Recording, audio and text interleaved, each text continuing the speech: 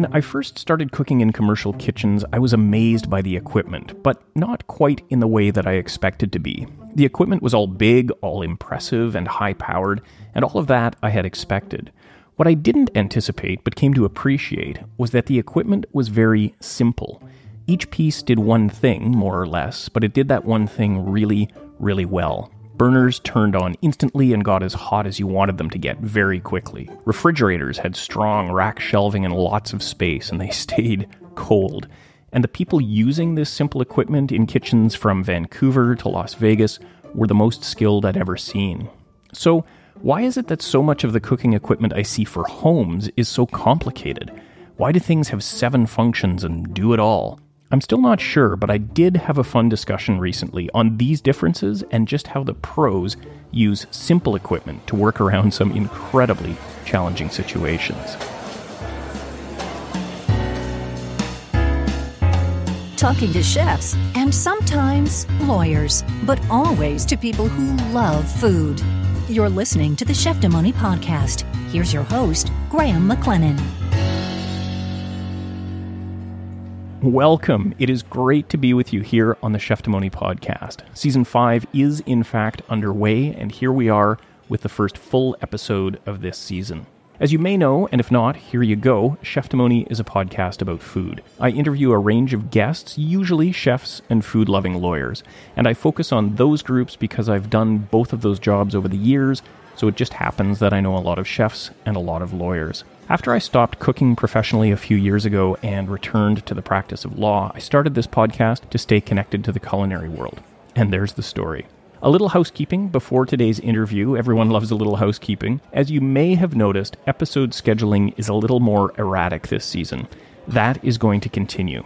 This season, I'm going to put out episodes on a more random schedule. The upshot is that I will bring you some really fun interviews and some fun snapshots as they are available. And speaking of fun interviews, do you remember the legal case we talked about on episode 48? My guest on that show was Dan Coles, a lawyer in Vancouver who represents a restaurant called Fett's, from which 242 bottles of Scotch whiskey were seized one morning by inspectors from the BC Liquor Control and Licensing Branch, which I think now is called the Liquor and Cannabis Regulation Branch. In any event, after that happened, Dan brought proceedings before the branch on behalf of his client, the restaurant. Now, this story gets a little complicated, but the good news is that for our purposes, this is just a story. Not legal advice, not legal analysis. It's a story and a good one. So after the seizure, Dan and his client received 2 decisions from liquor branch delegates that upheld the seizure of the whiskey and also imposed a fine against Fett's. And just to give you a sense, the first delegate's decision was 64 pages long and the second a lean 28 pages. As Dan mentioned on episode 48, he and his client were waiting for their day in court for judicial review of the latest delegate's decision. They wanted to make their case to a judge that the delegates had gotten it wrong and that the seizure should not be upheld. Within the judicial review proceeding, and if you're keeping score, that's the court proceeding, which followed both of the administrative or branch or delegate proceedings, Dan and his client had brought an application for production of documents. Basically, they wanted to see more records from the liquor branch.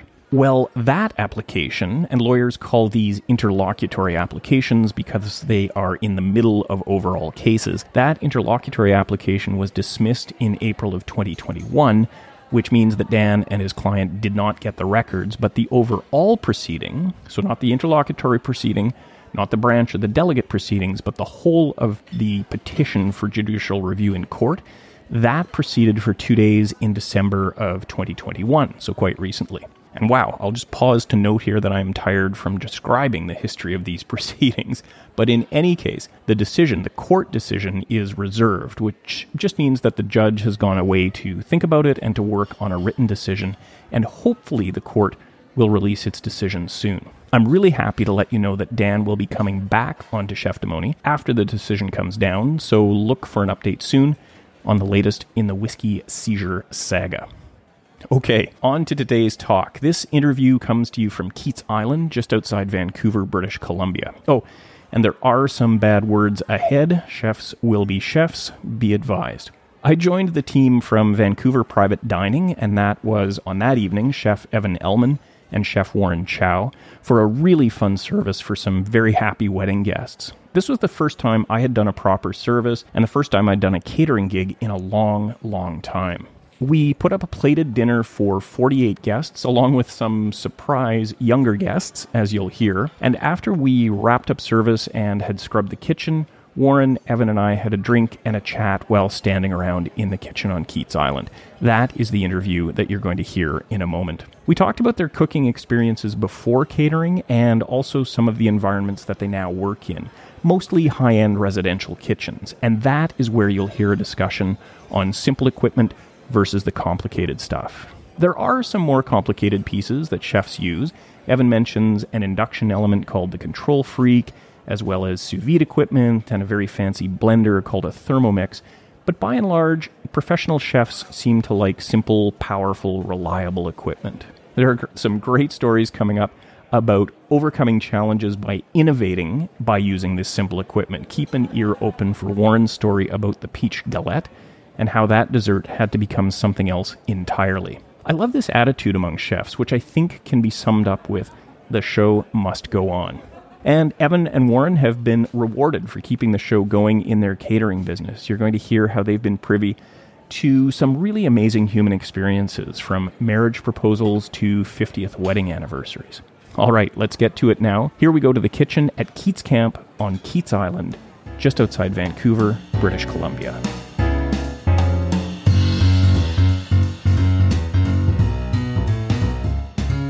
Chef Evan Ellman, Warren Chow, thanks very much for joining me. Thanks for having me here with you today on Keats Island, doing a great catering gig, 48-guest plated menu. This is the first time I've been involved in actual service in a long, long time. So thanks for having me. Thanks for letting me spend the day with you guys. Thanks for being on Cheftimony.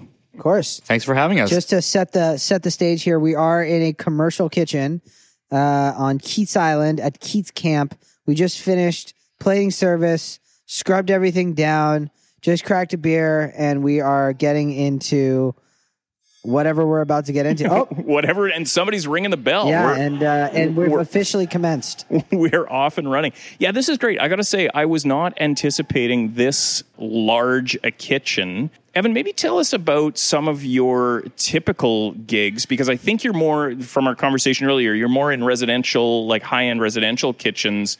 How did tonight compare to most of your work? Yeah, I'd say that predominantly, as you just mentioned, we're in clients' residential homes. We also do corporate gigs as well. Overall, though, residential is typically what we're in. I mean, I would say that just based on our price point, just based on what we offer as private chefs, we tend to be in more high-end kitchens. But I mean, I think that for Warren and I, where we started, we're the most comfortable in a commercial kitchen, using somebody's like $500,000 renovated kitchen with like steam ovens that we need to look online for tutorials on how to use. Like it's, stuff in kitchens is designed for common sense, whereas like stuff in people's fancy kitchens are quite complicated. I've noticed that as well.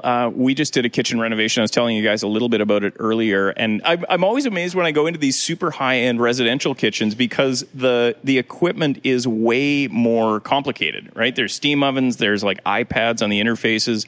And I think I'm right. Real chefs like the two of you guys, probably more comfortable with simple equipment that just works really well, right? Like burners that get really hot, ovens that work. I would say so. And like, I think that like as technologically advanced as we get, besides like a Control Freak or sous vides or like a, what's that blender? A Thermomix? Yeah, a Thermomix. Like I've been a Rational. I've been in clients' homes where like, they show me their oven. There's like 50 different modes. Yes. And You just want some heat? They tell me, I only use the bake function on this oven. Right. I'm like, wow, okay.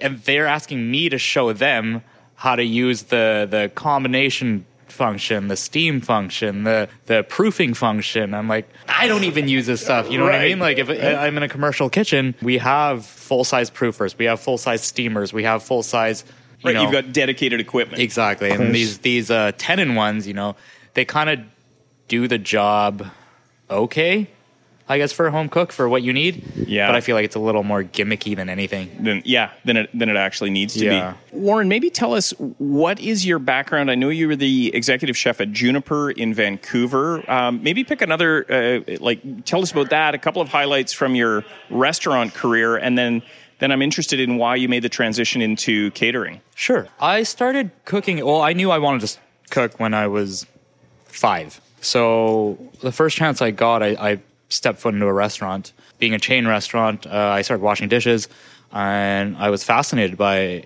all the cooks and chefs working on the line, and I wanted to be a part of it. So I would stay after hours and kind of just learn from them and absorbed as much as I could. And then when one day one of the apps guys called in sick, chef looked at me and said, "Hey Warren, you know how to do calamari, you know how to do wings, you know how to do this, throw together a few salads." I'm like, "Yeah, absolutely." So he threw me online, and I was hooked. So I did that for about 3 years, and then I did a program called ACE IT when I was still in my grade 12 year before graduating. It's an advanced placement program offered by the Burnaby School Board, Right. Burnaby School District. Yeah. Where I grew up. And so you did your half day of high school, and then your afternoon you would do your first year culinary course. So you really have been in this for since early days. Early days. Yeah. So and then from then I got my foot in the door at the Pear Tree restaurant, apprenticing under Scott, super talented chef. He represented Canada at the Bocuse d'Or. At the Bocuse d'Or, Yeah. and placed 4th or something, Yeah, didn't he? He placed really high. So yeah, that was a very eye-opening experience where, working in a chain restaurant at that young, and they're offering you a sous chef position by the time you're out of high school, you're like, oh wow, like I'm hot stuff, like I know Sure. everything. And then stepping into a real kitchen like Scott's, it was very humbling. That's kind of where did you start? Were you working Garde Manger when you first started, or how did you start at Pear Tree? At the Pear Tree, there was a station called The Corner. Okay, That's I'm intrigued already. Glorified dishwashing position. Got it. And the only things you cooked for service were the bacon risotto for the scallop appetizer, and then the roasted pear risotto for the main. Got it. So you got great at risotto. Yes. That's giving you risotto under a salad is pretty impressive, I would say. I mean, I feel like a lot goes into a risotto. Because risottos are so temperamental. yeah. Everyone has to be perfect by the time it goes up to the pass. Right. Right before it hits the plate, it needs to be just runny enough, Yeah. but not too runny, But which not too pissing out runny, liquid. but not seizing. Exactly. So, and that really got you in tune with kind of all of your senses, Of course. your rice had to be cooked perfectly, had to be seasoned perfectly, Yeah. your portioning had to be perfect. So that kind of instilled the stepping stones into It's true. him trusting you with other products. Right. If you fucked up rice, Right. that's Yeah. cheap. You fuck up Yeah. a piece of steelhead or a lamb shank, Smart. that's a little more costly. Yeah, it's Yeah. a lot more expensive. That's so interesting. You know what pops into my head, because I've spent a little bit of time in one of Thomas Keller's kitchen, and there's the green tape story, right, where everything has to be cut perfectly, and and I didn't know that. Yeah, We met Thomas Keller a month ago. I saw that Yeah. on your Instagram, right, at French Laundry, right? We were at one of his pop-ups. Regis and Nova. Okay, So it's a new, I don't know. It's a Is new it- caviar lounge. Okay, is Yeah. it in Yountville, like same Yeah, area? it's in Yountville. Okay.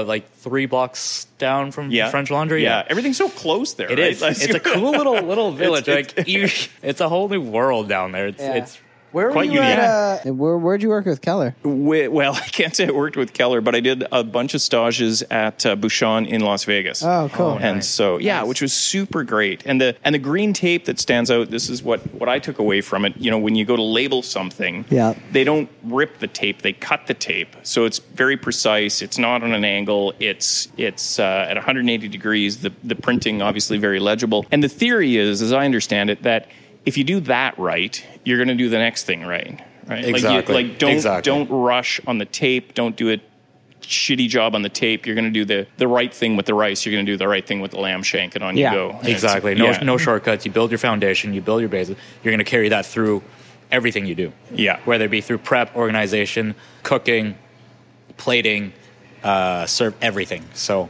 It's the foundation. So Warren, take us from Pear Tree to what was next, and then Juniper, and then Vancouver Private Dining. So after Pear Tree, I was there for almost 3 years. Did a bunch of competitions with my time there.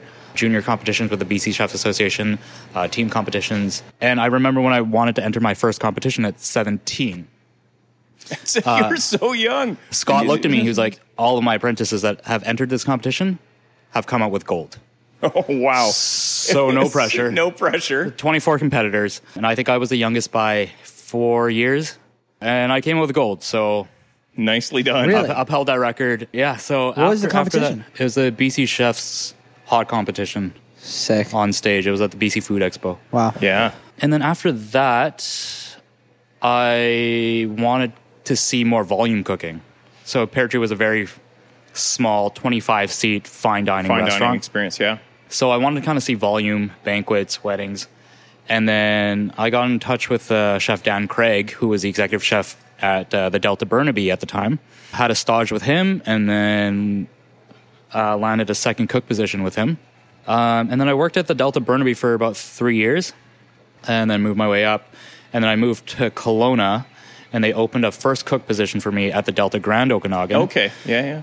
And then I did a season there, and then I transitioned to, if I'm in Kelowna, I want a taste of wine country, right? So yeah, absolutely. I made my way to Mission Hill, worked 2 seasons at Mission Hill as their chef de partie, and then came back to Vancouver, and then landed the sous chef job at Juniper. Okay. Before you carry on with Juniper, tell us a little bit more about the Okanagan. I'm curious, what was that like? Was it just massively busy in the summer, and then did it drop off? Totally. It was so seasonal. Between May and September, so May long, and then Labor Day. Yeah. Screaming busy. Every day we did, I think, at least 120, 130 covers for dinner. Wow. Lunch was 250 covers. Wow. But then once Labor Day hits, everybody's back at school, everybody's back at work, and then it's seasonal. It's a seasonal contract, and everybody's contract ends. Pretty much all hospitality workers either move to Big White and work the ski season, okay, right, or the heli lodges, or go on EI, or they're trying to work 3 part-time jobs to get by. Right. Yeah, just to make it through to the next season. So it was tough. But luckily, the hotel took me back for the winter seasons. Yeah. And then I did wineries for the summer seasons. Summers. Nice. Yeah. Sounds like a good mix. And then working at the winery, it was very interesting because ultimately you were a winery first and a restaurant second. So you had to kind of highlight their wine portfolios and their tiers of wine. So normally at a restaurant, the chef would create the dish. You'd have a sommelier who pick the wines. Pair the wines with the food. Yeah. But this was completely opposite. The reverse, you needed to learn your wine so well where you could create dishes to highlight the wines. Right. Well, that strikes me as kind of fun. Challenging, but super fun, yes. Yeah, okay. What was the supply chain like in the Okanagan? And I'm guessing, it must have been amazing because you're cooking obviously in peak season or at least coming into peak season, August, September. The produce must have been amazing. Right. So all the fresh produce, herbs, farms. The tomatoes, Millen's tomatoes. Everything is right in your backyard. Yeah. Which is crazy. And then, so we had a 12-course tasting menu at Mission Hill, and we boasted ourselves on everything being local, within 100 miles of the winery, if not grown on the property, because we had gardeners who took care of the vines, and whatever we wanted to see next season or a couple seasons down the road, they would plant those seeds a couple years before, and then they'd be ready to go in a couple years. Yeah, amazing.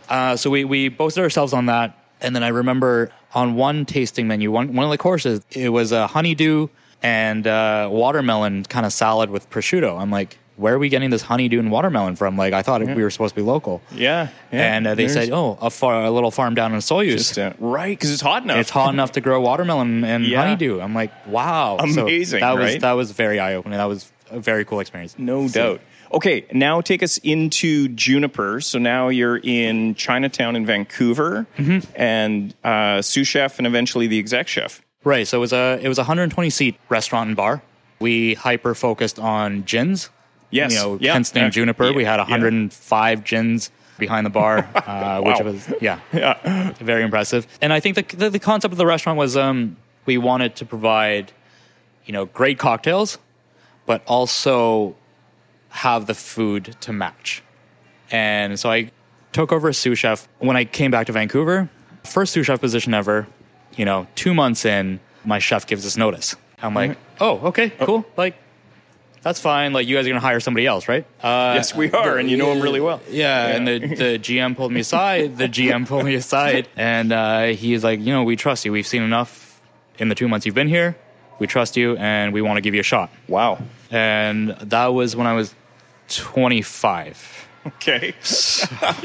Well, given the age you started at, you had a lot of experience behind you at 25, right? Right. Yes. So, I had a lot of cooking experience. Right. Very little management experience. Fair enough. To say it was a learning curve, I would probably say it was like a learning right angle, maybe. I think that both of us can attest that managing people is without a doubt the most difficult part of running a kitchen. Of the job. Yeah. Oh my God. You just gotta it's a lot. And when you're a chef, it's not like any other job. You're not just their manager, you're their confidant, you're their, oh my God, you're like their psychologist. Sure. You're their freaking HR department. Their marriage counselor. Yeah, my God, exactly.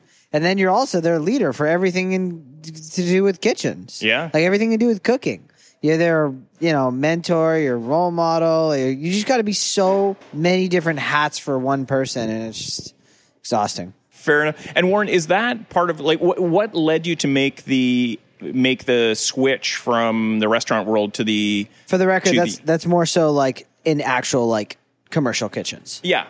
Right. Okay. And we're going to get into the catering scene here. Yeah. So what was the incentive? Let's start with you, Warren. What was the incentive? Well, how long did you spend as the exec at Juniper, and then what made you, or what interested you, or what compelled you to make the switch to the private scene? I actually get that question a lot. I was the exec chef for about 2 years, and then the lease was coming up on the restaurant, and the owners decided not to renew, and they got a pretty good offer on the table and sold the restaurant. Got it. So kind of during that time, coincidentally, Evan, he was transitioning from Evan Ellen private dining to Vancouver private dining. So he was expanding. And I kind of thought to myself, I'm like, hey, I kind of want to switch from being a restaurant cook, being a restaurant chef. I've been doing this for about 14 years. All I've known is restaurant, dinner service, kind of Pacific Northwest cuisine. It's time to switch it up a little bit. So I reached out to Evan, and we sat down for coffee, and the rest is history.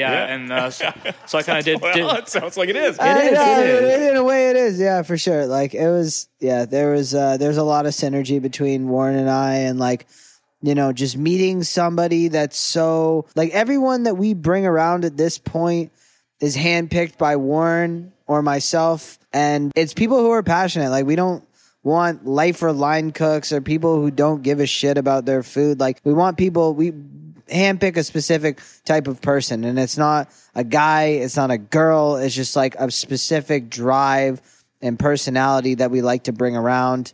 And people who are hungry. They're hungry, they're down to work, they're down to try new things, they want to try new cuisines. They're the new school of cook with a bit of old school training. And we really like that. One of our guys, this dude Kiernan, he worked at Chez Panisse. You know what I mean? That was the first restaurant he worked at. And in my mind, I'm that's so cool. You worked for Alice Waters. Alice Waters, no kidding, your first right? job. Yeah. That's so cool, And that sort of stuff really carries with you. And it's similar to Warren's circumstance as well. He worked for a super old school cook, which is Scott Yeager. And, learned that sort of regiment, being able to cook high-end cuisine. And so those are the type of people that we try to bring around. What does the private dining context give you that the restaurant scene doesn't? I think you started to talk about this a little bit, Evan. What can you do with your staff in the private scene that is maybe better than what you can do in the restaurant scene? Or do you see differences? I think that in general, there's typically a better work-life balance. I don't know. Can you attest to that? Oh, definitely. Yeah, definitely. Okay. I just want to make sure you know, that's true before I say that. That's making hope so. You know, at a restaurant, even when you're a line cook, you're working 12-hour days. Sure. As a sous chef, you're working 12-plus hour days. As the exec chef, you're working 14, 15, 16 hours a day, 6-7 days a week. Yeah. It just never ends. It never ends. Where with private dining, I get 2 days off a week consecutively. Yeah. That are actual days off. The only days that I'm working evenings now are the days of events, which are 2 or 3 days a week. Yeah. The other days are prep days where, you know, there's still a push, Sure. but there's 7 or 8 hours Yeah. at Right. most. Yeah. Yeah. And I get to leave the kitchen at 5 o'clock. Right. Right. And actually have an evening. And have an evening. Go out with your friends, go on a date, whatever, you know? So that's been nice. the biggest difference. And I'd say also being in those intimate moments with your guests. Yes. Where in a restaurant you're behind the walls, you're in the kitchen. Yes, sometimes there are open kitchens, but you're not talking to them. You're not getting to know them on a personal level. You're not there, you know, celebrating their special occasion with them. Right. So that's right. probably the Like, Yeah. we literally just, 20 minutes ago, That's just right. went out. We were to out go with the talk wedding guests, to right? the pregnant bride of the night, and we were talking about her pregnancy, and we were talking about if she enjoyed the food, and she was raving about it, and that her guests enjoyed it, and it's like, you know, and not that it's like an ego stroke, but it's like in the same vein of like being an artist, being a chef. It's like, you know, like we put so much work and so much dedication and so much effort into something that disappears in 10 minutes. So it's like It's being gone. able to at least get that 1 minute of just being like, that was fantastic. Thank you for working your ass off to make this happen. That feels gratifying. And that's so nice because you don't get that in a kitchen. You're like, I worked my ass off and I heard it was good. Yeah, it's a little different when, you know, a server, you know, after a busy Saturday night, a server comes back to you at the restaurant and goes, hey, table 30 really enjoyed their steak or whatnot, right? Because they're table 30. They're not Brett and Martha. There's still that one step of like... Yeah, there's 1 degree of separation. 1 degree of separation between you and the actual client. I mean, Right. at that point, do you like, of course you care, but like, it's not the same. You know, table 30 doesn't feel the same as walking out and talking to the bride. Yes, exactly. Yeah. Of course. Well, and the other thing that I noticed tonight is that you collaborate with other people, right? Like it was the bride's best friend who was kind of working the pass. Right. Like she had some experience, I think, from the 4 Seasons in Vancouver. Yeah. She clearly knew what she was doing. Oh, yeah. And then all of the servers were these great high school kids who I guess are friends of the happy couple. And it was just like this super team that came together and will never be seen again. But you just don't have those experiences in a restaurant, It's like, right? it's truly like this team of mercenaries. Right. Like, they're just absolute, like, mostly, especially on our team, and I always love thinking of it like that. I don't know, maybe just because it's cool in my head, but like, we're just like stone cold, like assassin chefs, and we like come together and form like Voltron and just like crush it. It's so fucking awesome. Oh man. And it's crazy because like we all dance very well together. Which of course you have to learn how to do. Exactly. Now, as I told you before we started recording, I want to get into some stories, but we'll transition gently. So here's one thing that I always find interesting, and I think that a lot of people don't realize. People who haven't worked on this side of the past don't realize how fluid and nimble and adaptable you have to be. So one example I'll give from tonight's experience was, and it was a surprise to all 3 of us, somebody showed up, walked in through the back door of the kitchen with some chicken fingers and fries and said, who do I talk to about cooking the kids' meals? And the kids' meals were an absolute surprise to us, right? Yeah. So, and of course we adapted and cooked them off and plated them out. Note they went and the kids were happy. There were 12 but of them. There were 12 kids. There was 12 kids, and I never heard about this until tonight. Right. And that happens all the time, right? There's always something that's different. Or you get a late breaking gluten allergy or a, Literally happened tonight. We had we're positive that we had 1 celiac. 2 celiacs decided. Right. This guy decided he didn't like gluten today, so. So how do you roll with that? And what have you learned in the catering business about how to roll with those challenges? I'll let you take this one, pal. Yeah, I think this perfectly segues into the experience I ran into just last weekend, actually. But I think for us, we're all so well versed And we all have such a strong skill set that we can kind of make anything happen. We are like magicians in some way, in some capacity. Yeah. Where the show must go on. Of course. Right. Yeah, you got to find a way. And with private Right. dining, like, sorry, not to cut you off, but like private dining, it's like, yes, it is being an extremely nimble cook. Yes, it is being extremely experienced in using all this experience that we have to make this work. Half of this is also entertainment, though. You know what I mean? Like, you're in somebody's home. You're right there. Like, there is no getting around being a crappy personality. Like, you have to be there. And if they're like, hey, we have 2 vegetarians, you don't say, well, you can kindly go fuck yourself. Before. Like, you say, listen, like, oh, okay. Yeah, no worries. We'll make it happen. We'll make it work. It's all good. And we're not the house of yes necessarily, but like, we'll make it work. We'll do our best to accommodate you. Of you know? course. Because as Warren just said, the show must go on. Mm-hmm. And, being a private chef and going to someone's home, you're bringing your prep and your mise and everything you have with you. It's not like you drop a steak or you burn a piece of halibut. You can run into the fridge and get make another else. one. Yeah. What you have is what you have. So we're actually like the highest form of cook. The room for error is very, very, very little. So yeah, I was about to say, last weekend, me and my team of two other chefs, we were going to go cater a wedding for 21 people. It was 5 courses. Very straightforward. 2 courses were cold. It was a carpaccio and a salad. And then we had a steamed course, which was very simple, very easy to execute. Our main course was a pasta course. Dessert was creme brulee. And dessert was creme brulee. On paper, 21 people, 3 chefs. We had a server with us. You could have had 2 chefs and been okay. We had a commercial kitchen just like this one. The one we're sitting in today. On paper, it should have been dead easy. There were things popping up left, right, and center. We were told there was only one wheat allergy, 1 dairy allergy. Perfect. We accommodated for that.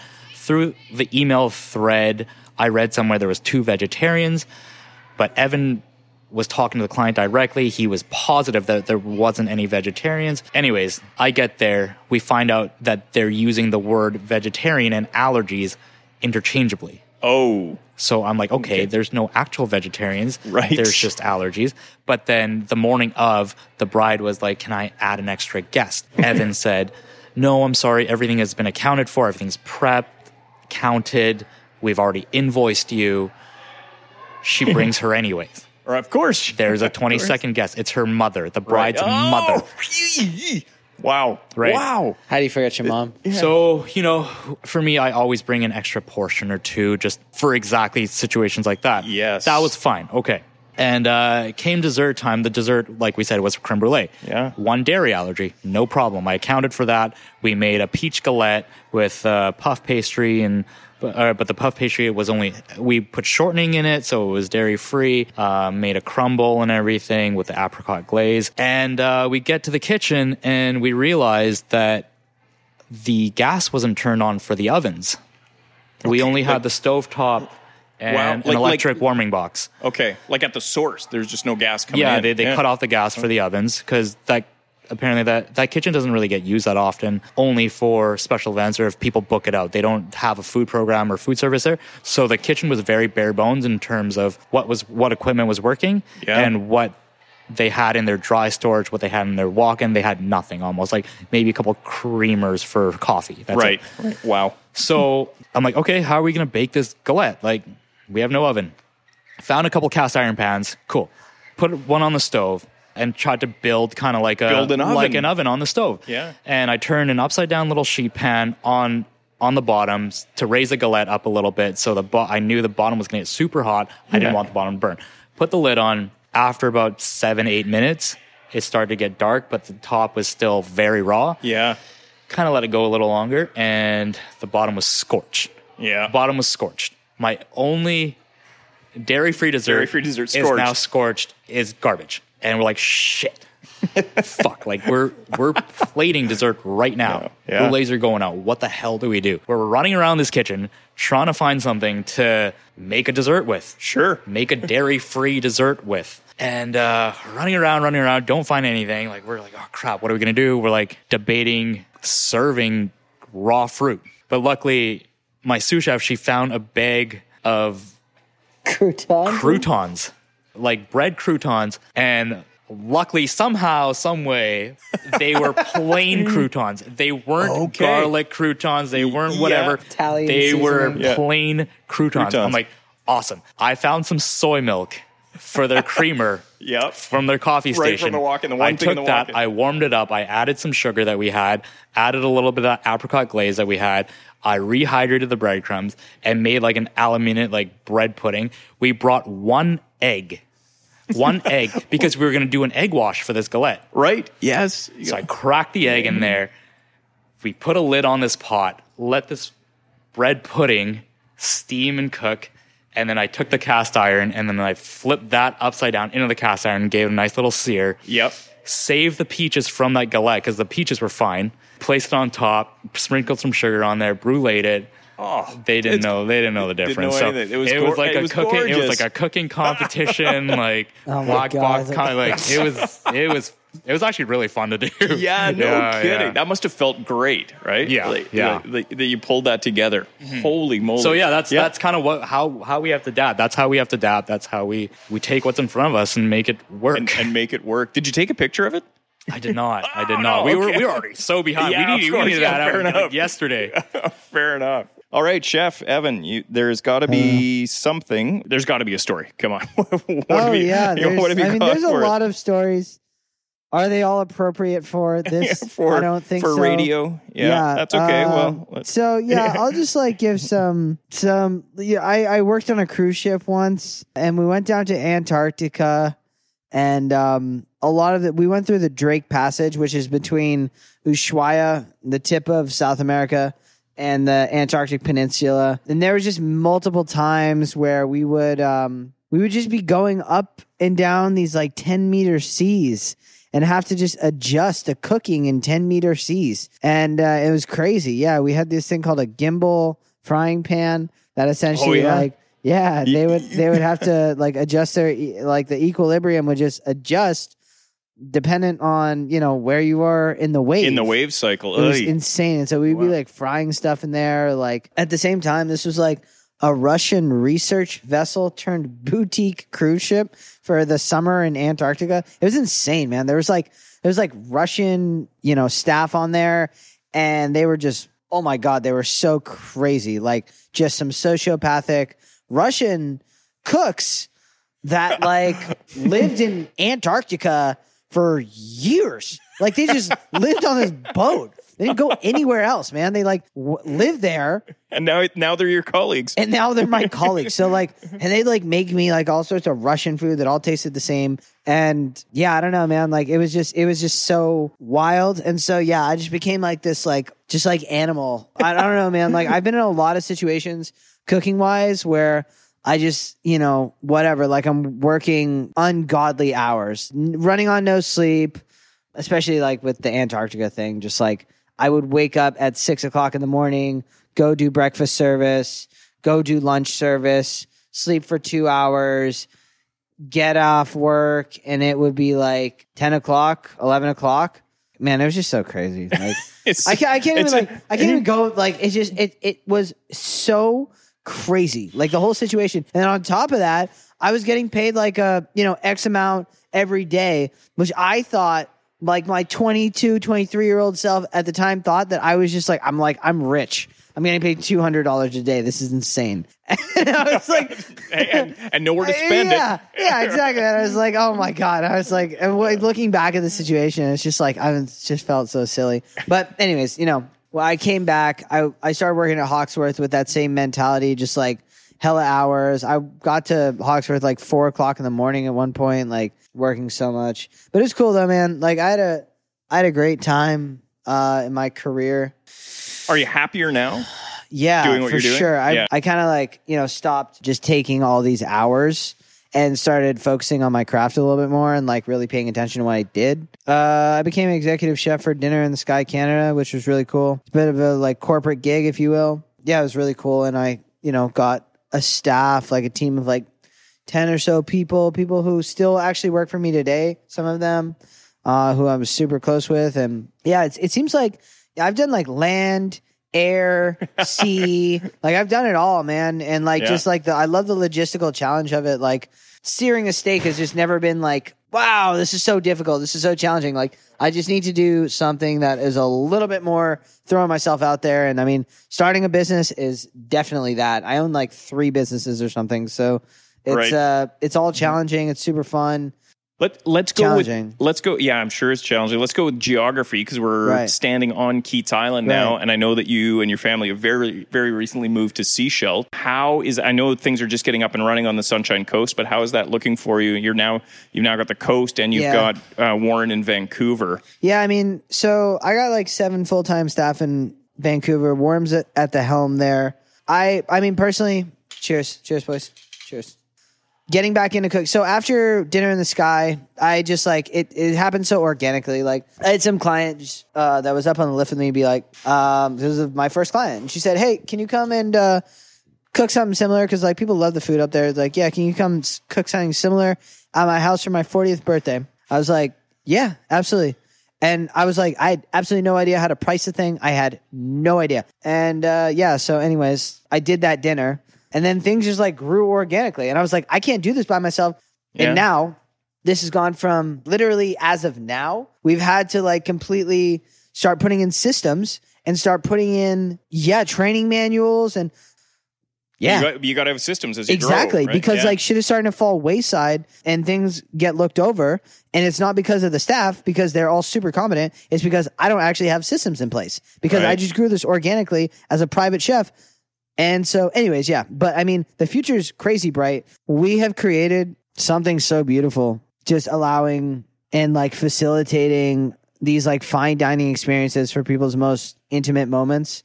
It's special, man. It's really special. I've been at like people's like 50th anniversaries, having tears come down my eye, just watching their like, this is our relationship over the past 50 years. I swear to God, like I started crying. I was like, I've had a couple drop down, like the guy dropped down on one knee. Oh, you know, before I plated their dessert course. Yeah. Right. I was literally hiding behind the fridge door, like, watching oh my God, the please proposal. say yes, because if she says no, it's going to be so awkward. I still have to serve dessert. It's like the first scene of Up, man. You know, the first scene of that movie Up, like half of our dinners, you're just like, oh my God. It's just so like, it's so sappy and crazy, but it's like, it's true. And no, like, it is. It's great. Well, I got engaged at Bouchon in Las Vegas, and friends of mine in the kitchen there put on this amazing meal for us. And of course, my now wife didn't know exactly what was going on, but they walked us into a private dining from the main restaurant into a private dining room for dessert. And my friend Chef Daniel Ontiveros, he was cooking that, and I just did this amazing job. And he walked us into this private room, and he said, okay, I'm going to leave you guys alone now. Oh my God! He turned around and bolted. And then I popped the question, and then our waiter was in the hallway, kind of peering around the window, right? So funny. Yeah, no, it was just wonderful. Well, so, we've got a water taxi to catch here soon. 5 minutes, 5 minutes. So I want to wrap up with knowing what you guys know now. And Warren, maybe I'll start with you.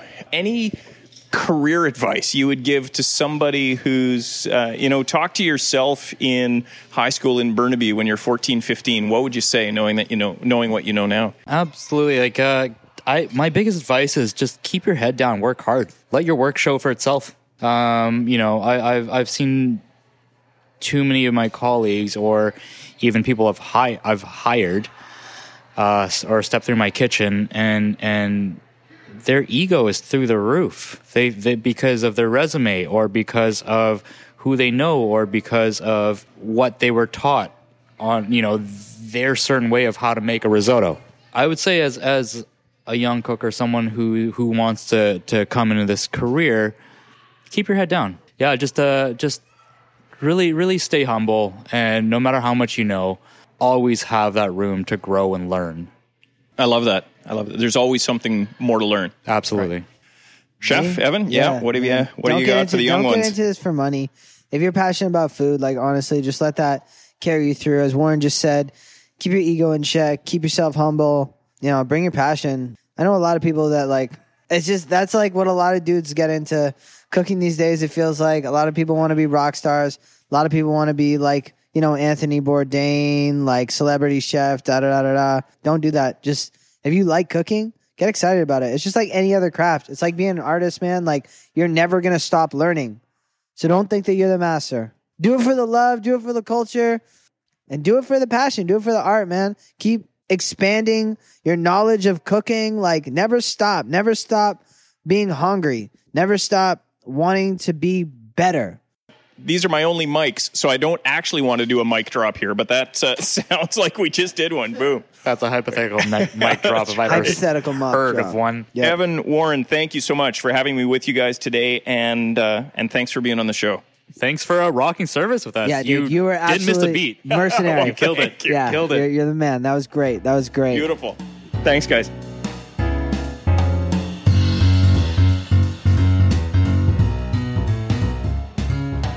It really felt great to be back doing a service, working with some pros and hanging out afterward for a great chat. I hope you enjoyed it too.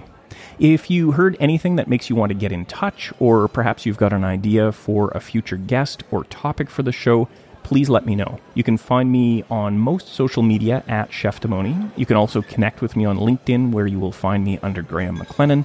And of course, you can send me an email, and those go to graham@cheftimony.com. Thank you for being here. Thank you for listening. Thank you for being part of Season 5. It all means a lot.